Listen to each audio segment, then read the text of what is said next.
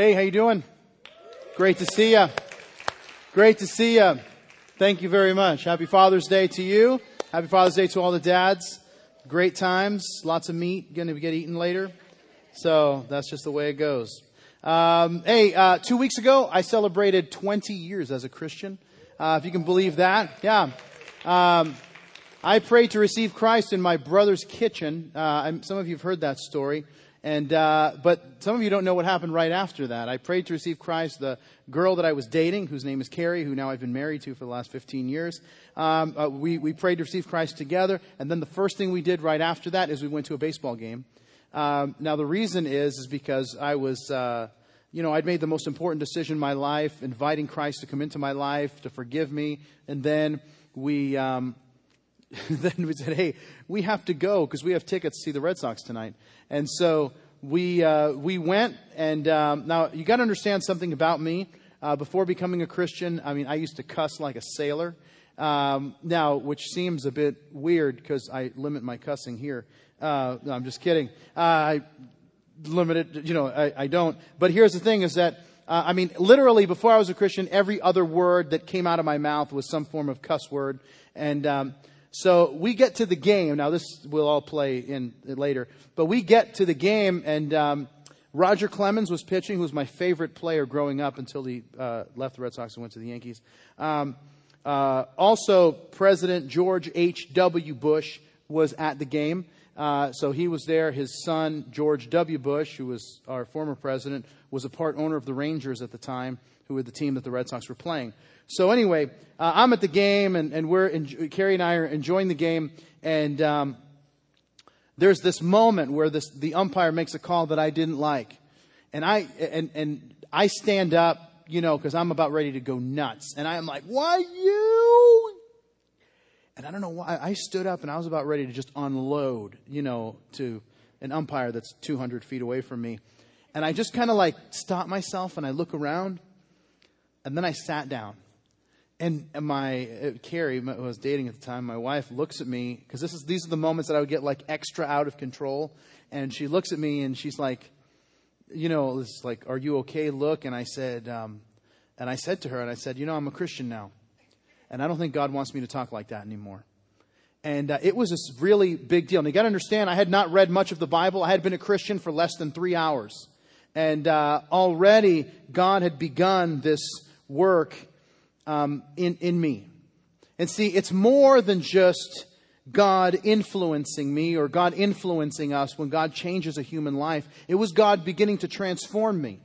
Because there are things that influence us but don't necessarily change us, if that makes sense. There's things that we can allow into us that kind of they influence us, kind of modify things a bit, but they don't really change who we are, right? So, you can be going along in life and you hear the song Eye of the Tiger, right? You hear the song Eye of the Tiger, you get pumped up. If you're a guy and you hear Eye of the Tiger, you want to lift something. You want to run up a flight of stairs. You want to do something, right?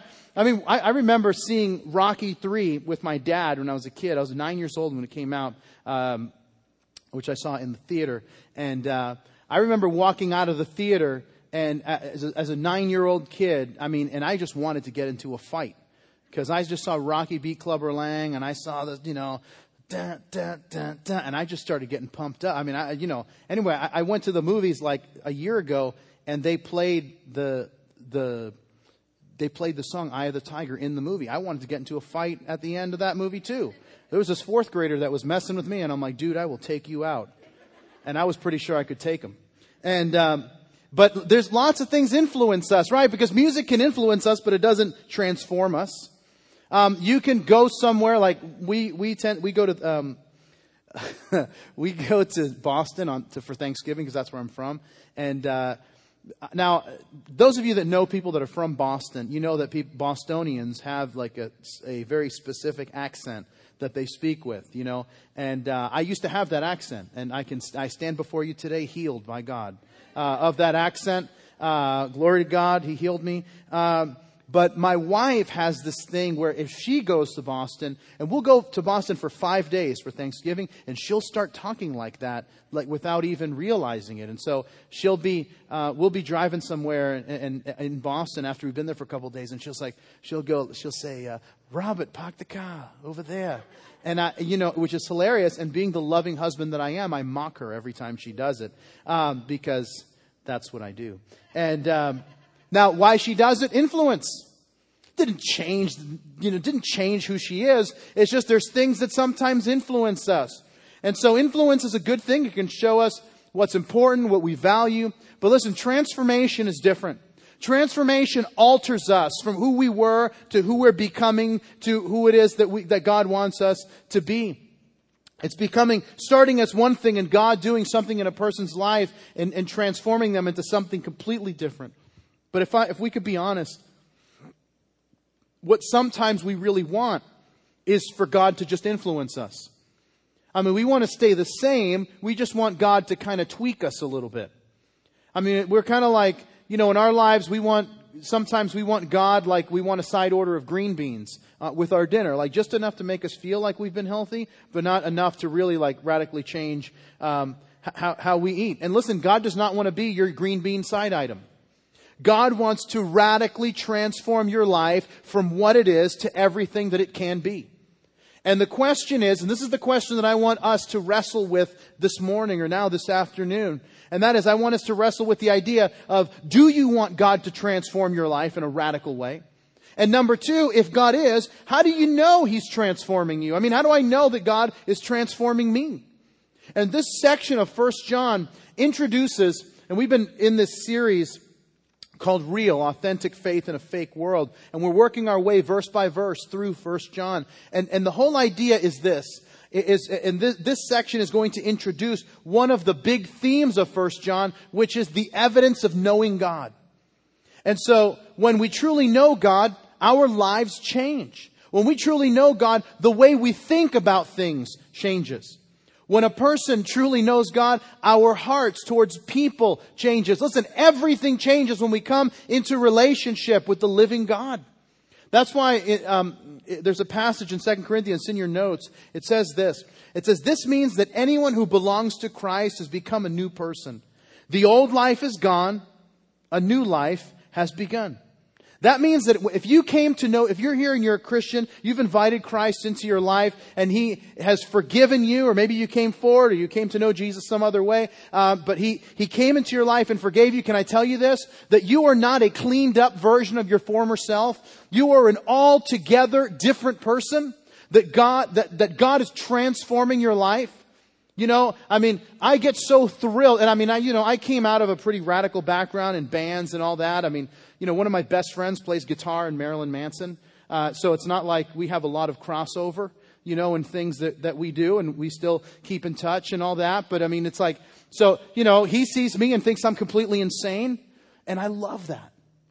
I love that it's like, you're so different now. Yeah, it's because I'm not who I used to be. And that's because God is in this process of transforming me. And if you're a believer, He's in the process of transforming you. And so when you walk into a room, can I tell you this? That when you walk into, or maybe you're at work and you walk into like a break room or some kind of kitchen area and someone's telling a joke that's inappropriate and you walk in and everybody stops talking, that's not a bad thing. That's actually a very good thing, that they see what God is doing in your life, they're like, hey, the story we're telling and this person just don't mix. That's a good thing. It means that God is in this process of transforming you. And so John, what he does is, this is how you can tell that God is at work in you, that John outlines these three basic things that we do, but we need to do differently when God begins to transform us. So I'm going to invite you to turn to 1 John chapter 2. If you have your Bible, turn there. If you have your phone, open your app to 1 John chapter 2. We're going to start in verse 3. And here's what it says. It says, now by this we know that we know Him, if we keep His commandments. And he who says, I know Him, and does not keep His commandments is a liar, and the truth is not in him. But whoever keeps His word, truly the love of God is perfected in him. And by this we know that we are in Him. He who says he abides in Him ought himself also to walk just as He walked. If you pause there and give me your attention, we're going to say that transformation is about three things. Transformation, number one, means changing the way you walk. It means changing the way you walk, because he says, listen, if you know God, you're going to walk like Him. When I was in college, I applied for this job at a company that manufactured home accessories. And the company was called Clay, Metal, and Stone. But once I started working there and we saw the insanity, we changed the name internally to Crazed, Mental, and Stoned. So that's what we called it. And but a friend of mine worked there, and we were in school together. And so he's like, hey, I got a job at this place. I'll get you a job. And so during the interview, I'm sitting with the manager of this company, and she's asking me about my computer skills. The problem is I didn't know she was asking me about my computer skills because I didn't actually own a computer. Let me tell you, this is a million years ago that I didn't own a computer. My sister had a computer. She had one of those like Tandy 2000. It was basically like a glorified word processor, and it had one of those dot matrix printers. How many of you had a dot matrix printer? Can I ask that? Great. There's like 12 of us here who had a dot matrix printer. A dot matrix printer, it has that's what the paper that had the holes on the sides, and then you had to but you couldn't get it off. You ever get the paper off? Oh my. That was horrible. And then the thing wouldn't work, because if you got it and you had to pull it out, and there's like this little shred of paper in there, the thing wouldn't work. Oh, good Lord. How did we ever get out of that era? But anyway, we get that, I'm telling you, the whole game changed with inkjet. Now we don't even care. But now, I'm telling you, many people rejoiced in that day. But anyway, so that's what I had. So she's asking about my computer skills. And so she says, do you know Word? And I said to her, and she's talking about Microsoft Word. I didn't know that. So she says, do you know Word? And I said, ma'am, I know lots of words. I'm a high school graduate, and I'm in my second year of college. And okay. She writes something down. I don't know what that is. I'd love to know. But then she says, okay, do you know Excel?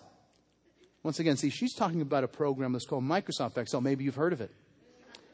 I've never heard of it. So she says, do you know Excel? And I said, ma'am, I excel at everything I do. You hire me, and I'm going to be a superstar in this company.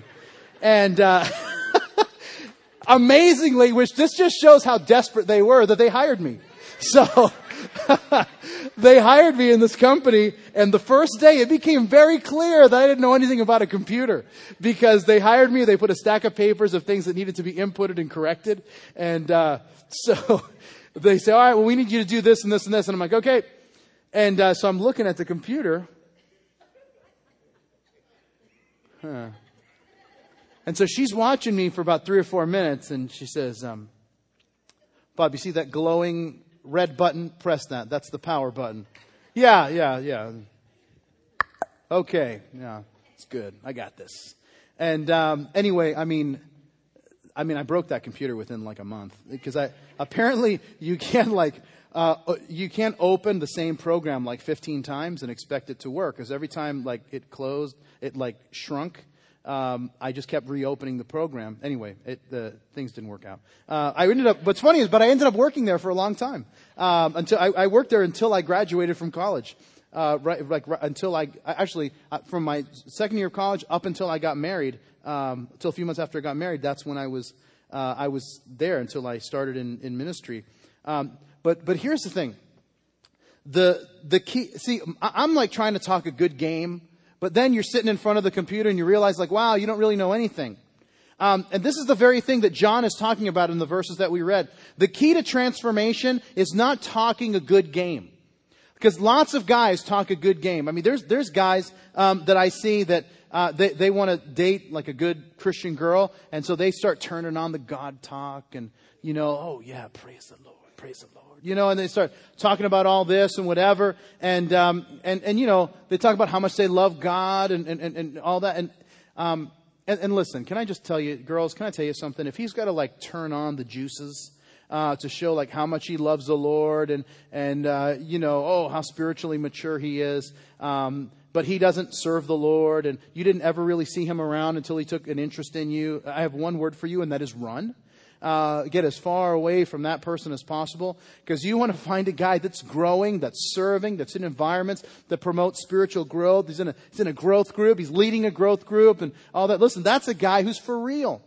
And so John says that the person who says they love God, They show that they love God by obeying Him. That's it. Well, oh man, I really love God. Do you do anything that He says? No, I just take it under advisement, but I kind of do whatever I want. No. But He says, no. If you really love God, you got to walk the way Jesus walked. Well, how do you do that? Well, I want to give you two ways, but two ways that will help you to walk like Jesus walked. Real simple. Number one, read God's Word. Read God's Word. You can't walk like Jesus until you've read about what Jesus has done. I mean, it's as simple as that. That's why people do all kinds of crazy things in God's name, thinking that God's into it, but they've never read the book. You know, I mean, this is why, I just go crazy when I hear about these people that like blow up abortion clinics, and then they say, well, I'm just doing what God told me to do. Like, no, see, God never told you to do that. You see, God wants to reach people, and He does that with love, not with vigilantes. Okay? You're not an assassin for Jesus. Did you know that? Okay? God has not hired snipers. All right? For Him, and sometimes, I'm telling you, but like when you've never read the Bible and you don't take your medication, there's all kinds of crazy stuff you'll do thinking God told you. All right? And listen, life is so much easier if we would just, this is a great thing to get in the habit of doing, you just read the book. You just read what the Bible says. And then if we would just model our lives after the pattern of Jesus, the decisions that we make would be better, the things that we say would be better, the things that we do would be better, and the outcome of those things would be so much better. And this is the Bible says it this way. It says in Psalm 119, He says, I've hidden your word in my heart that I might not sin against you. So you read God's word. Number two, you apply God's word.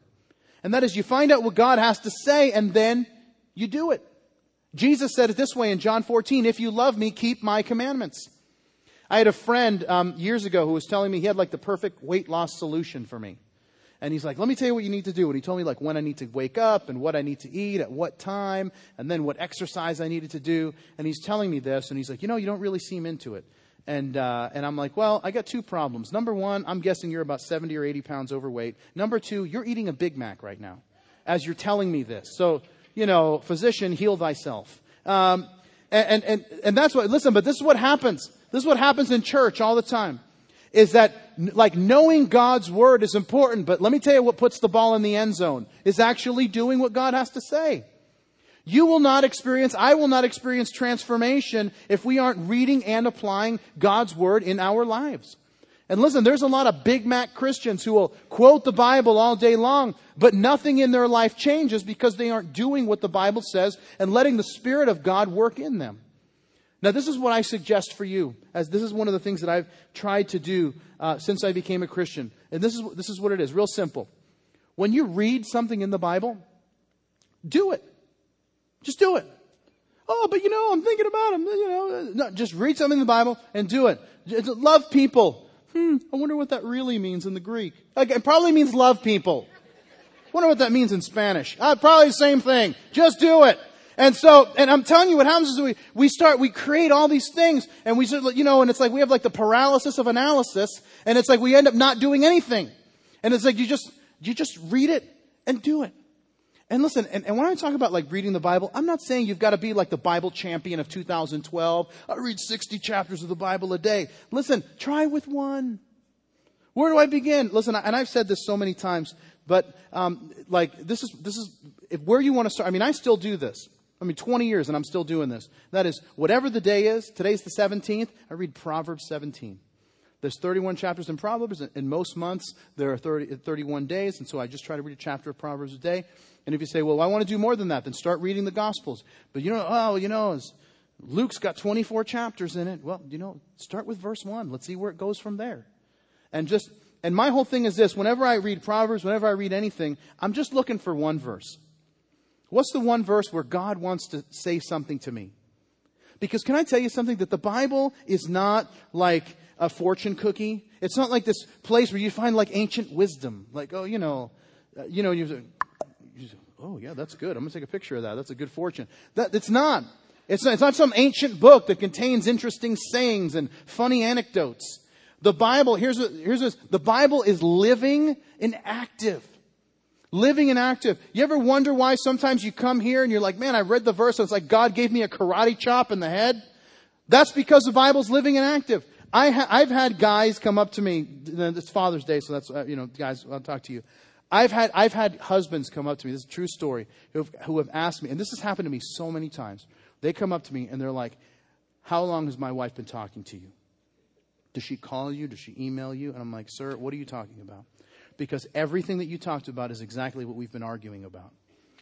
And I'm like, sir, I'm sorry to tell you this, but I have no idea who you are, nor who your wife is. And my apologies for that, but it is true. And they're like, well, then how do you know? And I'm like, because it's the book, man. The book is alive. The book is active. The book is, God's word is not just like, wow, it's so interesting. I mean, you can't put your hand on that thing will bite. You know, listen, the Bible says this way in Hebrews 4:12. It says, for the word of God is alive and powerful, sharper than any two-edged sword, cutting between soul and spirit, between joint and marrow, and it exposes the innermost thoughts and desires. See, that's the thing. And I remember talking to a guy once, and I'm like, listen, that's why you think that I'm telling you what you and your wife are arguing about. That's not me. The thing is, it's the book, man. You see, God's word just has this ability that it exposes our innermost thoughts and desires. It knows, man. And when you get into the book is going to start speaking to you. God's going to start speaking to you through it. And listen, anyone whose life has been radically transformed by God is a person who is in the book. And they read the book, they're reading the scriptures, and they are putting God's word in their heart, and God is transforming their lives. And listen, so that's what they changed the way that they walk, but look at what happens next in verse 7. He says this in 1 John. He says, brethren, I write no new commandment to you, but an old commandment which you have had from the beginning. The old commandment is the word which you heard from the beginning. And again, a new commandment I write to you, which thing is true in him and in you, because the darkness is passing away and the true light is already shining. So the first thing that we said is that transformation means changing the way that you walk. The second thing I want to tell you is that transformation means changing who you love. It's changing who you love. You see, it's a funny thing what John says, and I love this section because he says, I want to tell you a new commandment. Well, it's an old commandment, but it was a new commandment. Well, it's an old commandment, but now we're making it new. It's like, well, is it new or old? And he's like, yes. Huh? Well, it's an old commandment, but it is a new commandment. What is the commandment? The command is to love. But see, what kind is it? Is it the command to love the Lord your God with all your heart, mind, soul, and strength, like Jesus said? Well, yeah, but see, that wasn't new when Jesus said it. That's actually a quote from Deuteronomy chapter 6. Oh, maybe it's when Jesus added, love your neighbor as yourself. No, that's not new either, because that's a quotation from Leviticus chapter 19. So what is it? It's love, but it's in a specific way. He doesn't just say, well, love your neighbor, love other people. There's a specific way to love. Let me show you in John chapter 13. Jesus says it this way, a new commandment I give to you, that you love one another. That's not the new part. Here's what he says. Love one another as I have loved you, that you may also love one another. By this, all will know that you're my disciples if you have love for one another. You see, it's this one phrase that makes the old commandment new. It's when he says, I want you to love one another. Yeah, but the Bible already says that in Leviticus. Yeah, but I want you to love one another as I have loved you. How did Jesus love? Sacrifice, the cross. And so it's a self-sacrificial love that he's talking about. You see, we talk about loving things, but it's only when we're willing to sacrifice that we express the kind of love that Jesus is talking about. My son is going to be 3 next month. He loves everything. My son comes up to me the other day. This is true. He comes up to me and he says this all the time, but he'll come up to me and he'll give me a hug. He says, Papi, I love you. And I'm like, oh, buddy, I love you too. And I'll give him a hug. And I'm like, you're my big boy and all that. And it's the sweetest thing. And then he comes over, he leaves, and then he goes to his room, and then he comes back a minute later, and he says, Papi, I love cars. And I'm like, yeah, I know. I've spent way too much money buying new cars. And so I'm aware. And then he leaves, and he comes back in a minute, and he says, Papi, I love people. And I'm like, well, I mean, it's a bit vague, but I'm going with that. That's good. It's good to love people. And then he leaves a few minutes later. It was, because he keeps coming back like every minute. And this is like 10 minutes later, he comes back. And he says, Papi, yes, Sander, I love going poop. And I'm like, okay. Just do me a favor. What's that? Go tell your mom that. Okay, I'm out of here. And but I mean, he loves everything. And what's funny is that he actually reminded me of that today. I'm getting him dressed for church. He said, Papi, yes, Sander, I love going poop. And I'm like, I really appreciate that. Just do that when I'm not here. But the kind of love that Jesus is commanding us to love when he says, I want you to love one another as I have loved you. It's not just like this warm love. Oh, I just love everybody. I wish I could teach the world to sing, hold everyone's hand and buy the world a Coke, and all, that's not what he's saying. It's not love that gives us the warm fuzzies. It's love that actually costs us something. It's love that's sacrificial. Listen, this kind of love looks like to the point where we're going to love to the point where it might hurt a little bit. Love to the point where, man, it's going to cost us something. You see, most of the time, listen, and this is so true, like all of us, we love when it's convenient, right? We get something new, and then we give the old one away, and then we call it charity, right? I mean, do you know that word charity, it's a shame. It's such a beautiful word. It's such a robust word, and it's been reduced to, this is what you do with an old pair of jeans you don't want anymore.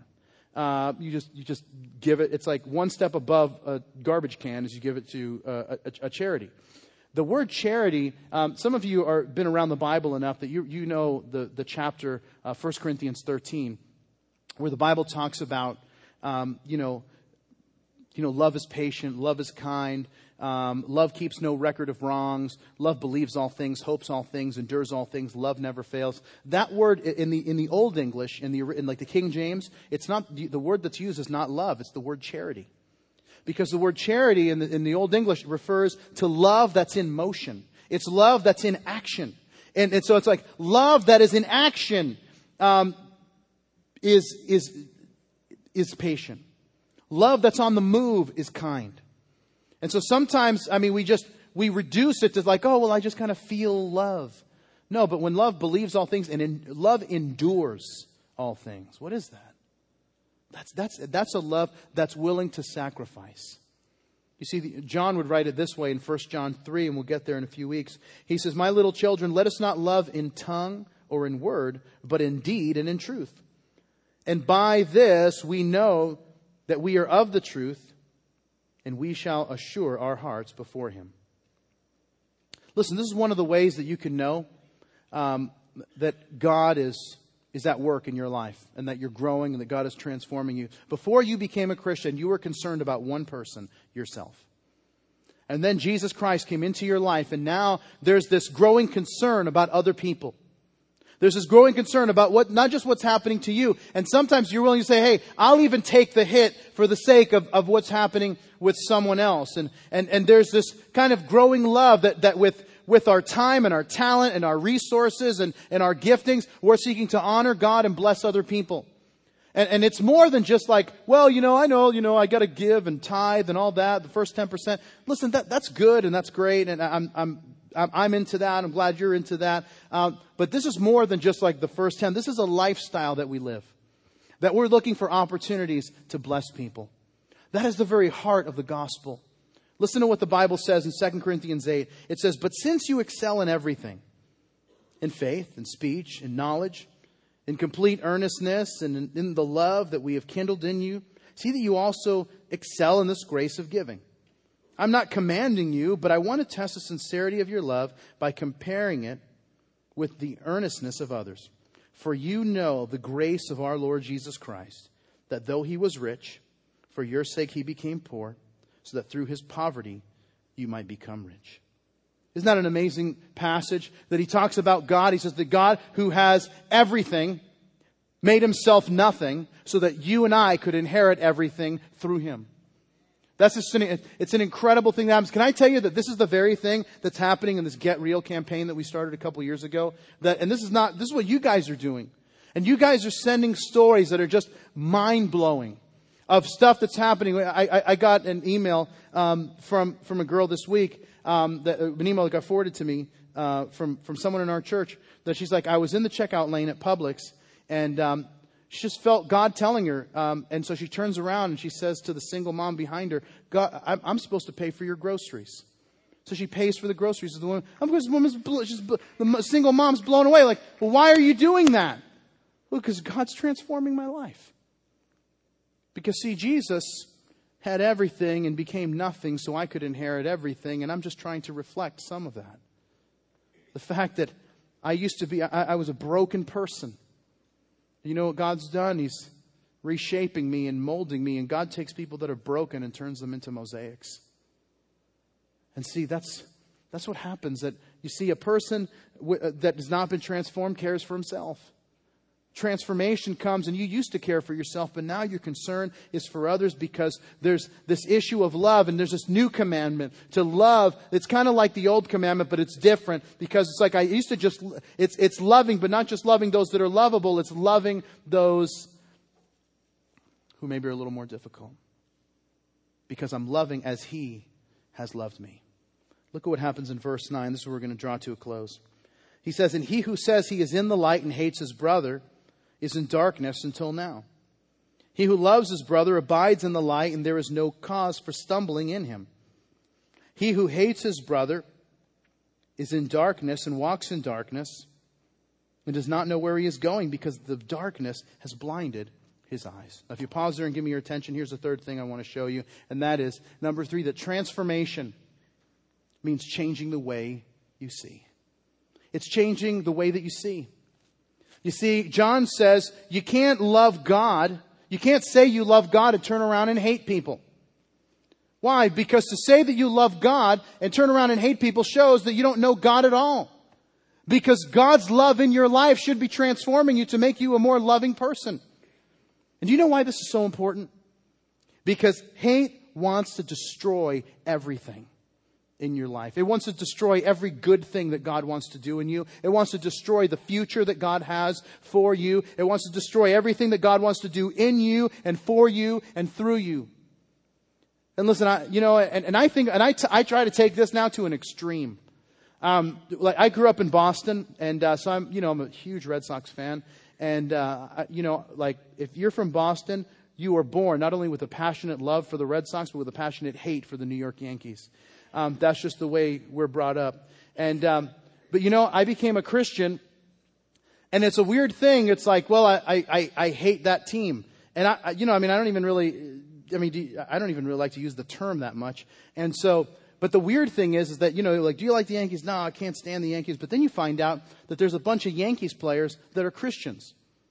And see, then I know some pastors that are actually they're pastor, and these guys live all over the country, and they attend church, and they're very involved. And so I get home yesterday. we go out for lunch, and I get home, and so I grab a book that I'm reading, and I sit on the couch, and I turn on the TV. The Red Sox aren't going to be on until that afternoon. So I just turn on the first game that was on, which is the Yankees playing the Washington Nationals, and Andy Pettitte is pitching for the Yankees. Now, one thing you need to know about Andy Pettitte is a guy that loves Jesus. Mariano Rivera, the guy who the closer for the Yankees, that guy loves Jesus, is passionate about God, shares his testimony all the time. A lot of these players, when they sign autographs, they give the cards that they give out to fans. It's a picture of them, and then on the back it shares their testimony about how they came to know Jesus. So I grew up in Boston. I'm not supposed to like the Yankees, and I don't like the Yankees, but I love Andy because he loves Jesus. And so he's pitching, and I'm like, man, I really want this team to lose, but I want him to do well. I can't hate him. I want him to do well. So God, let him pitch the game of his life, but the team still lose in a heartbreaking loss. So I will not, listen, God's still working on me, and I'm very confused.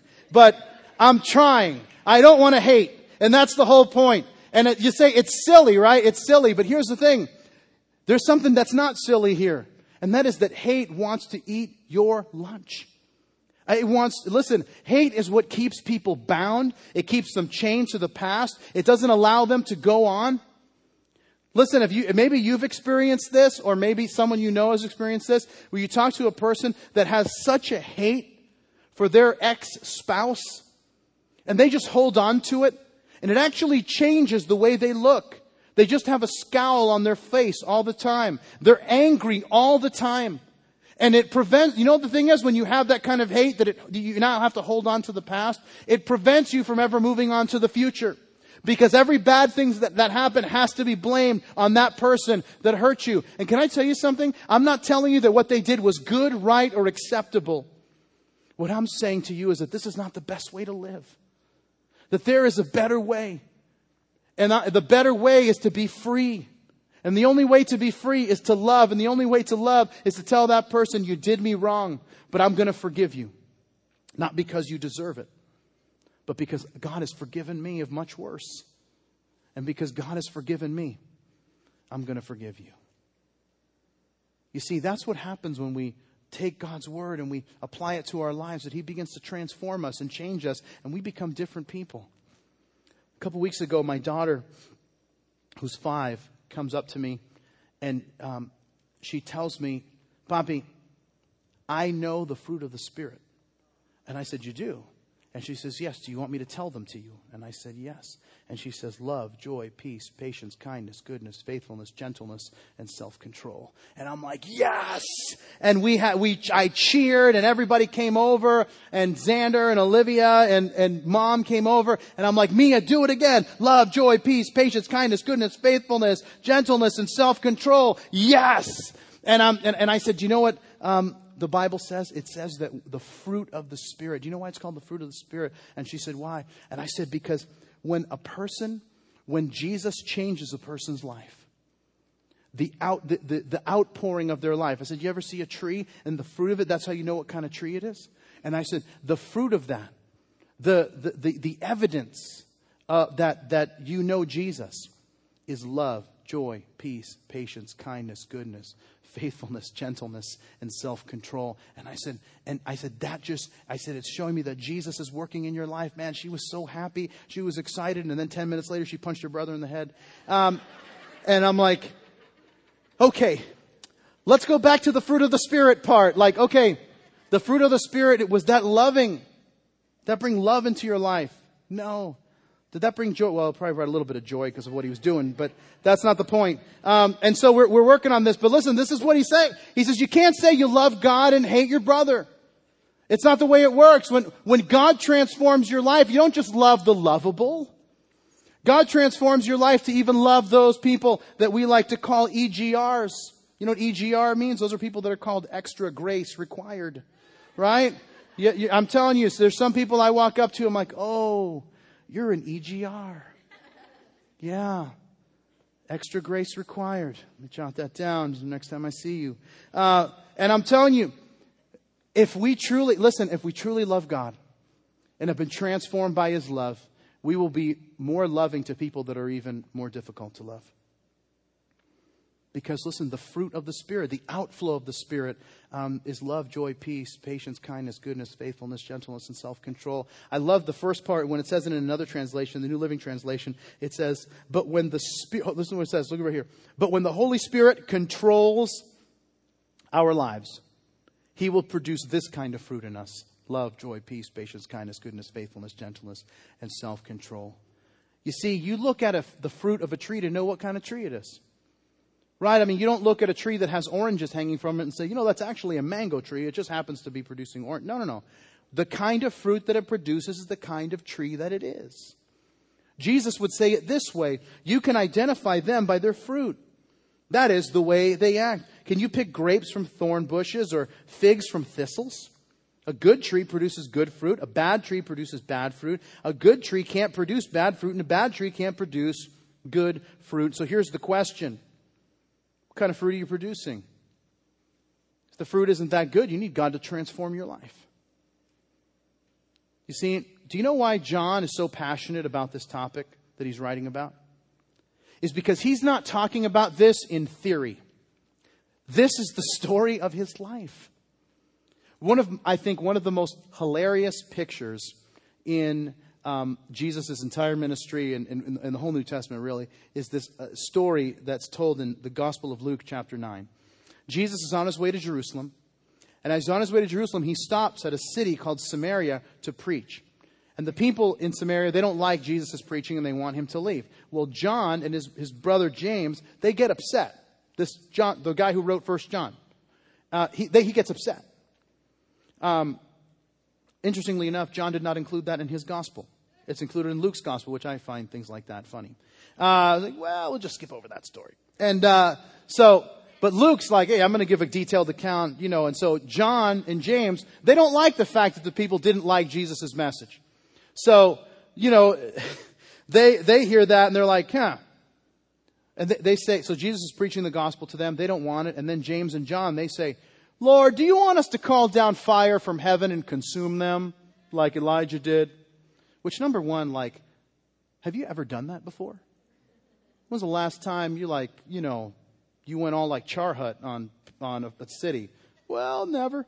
And it's like the weirdest thing, It's like, Lord, they won't receive your message of love, grace, and forgiveness. You want us to kill everyone? No, thank you. Please step to the back.